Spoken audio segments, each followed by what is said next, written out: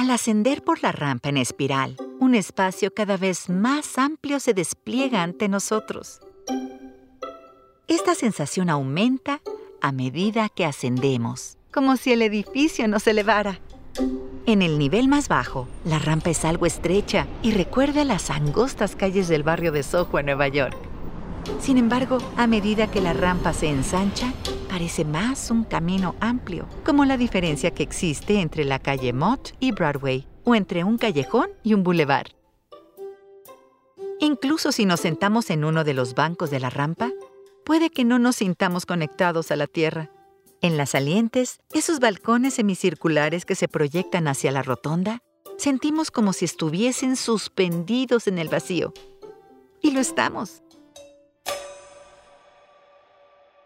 Estas salientes se asientan en el borde de una ménsula y están diseñadas para ser fuertes, pero lo más livianas posible, para minimizar así su peso. Si golpeamos suavemente con la mano en la parte baja de la pared de concreto cerca de las salientes, sentiremos el punto en el que el sonido pasa a ser hueco.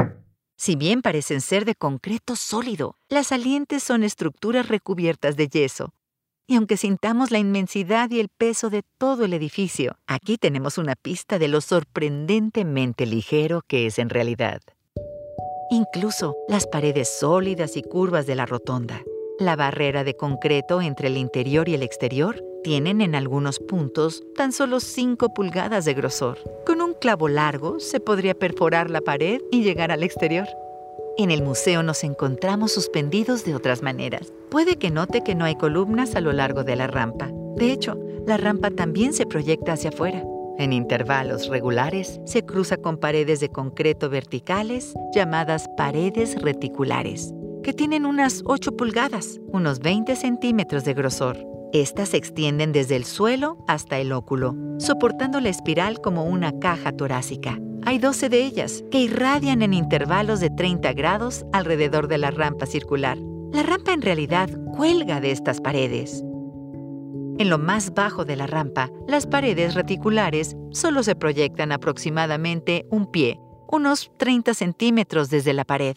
Sin embargo, a medida que cada bucle de la rampa se ensancha, las paredes se proyectan más y más, dividiendo el espacio como las membranas de un cítrico. Hacia el nivel superior de la rampa, las paredes reticulares se sienten menos como una saliente y más como paredes propiamente dichas que separan una espiral continua de galerías abiertas pero independientes. De abajo hacia arriba, el edificio va increciendo. La rampa que se ensancha y las paredes reticulares que crecen van aumentando la cadencia rítmica a medida que ascendemos.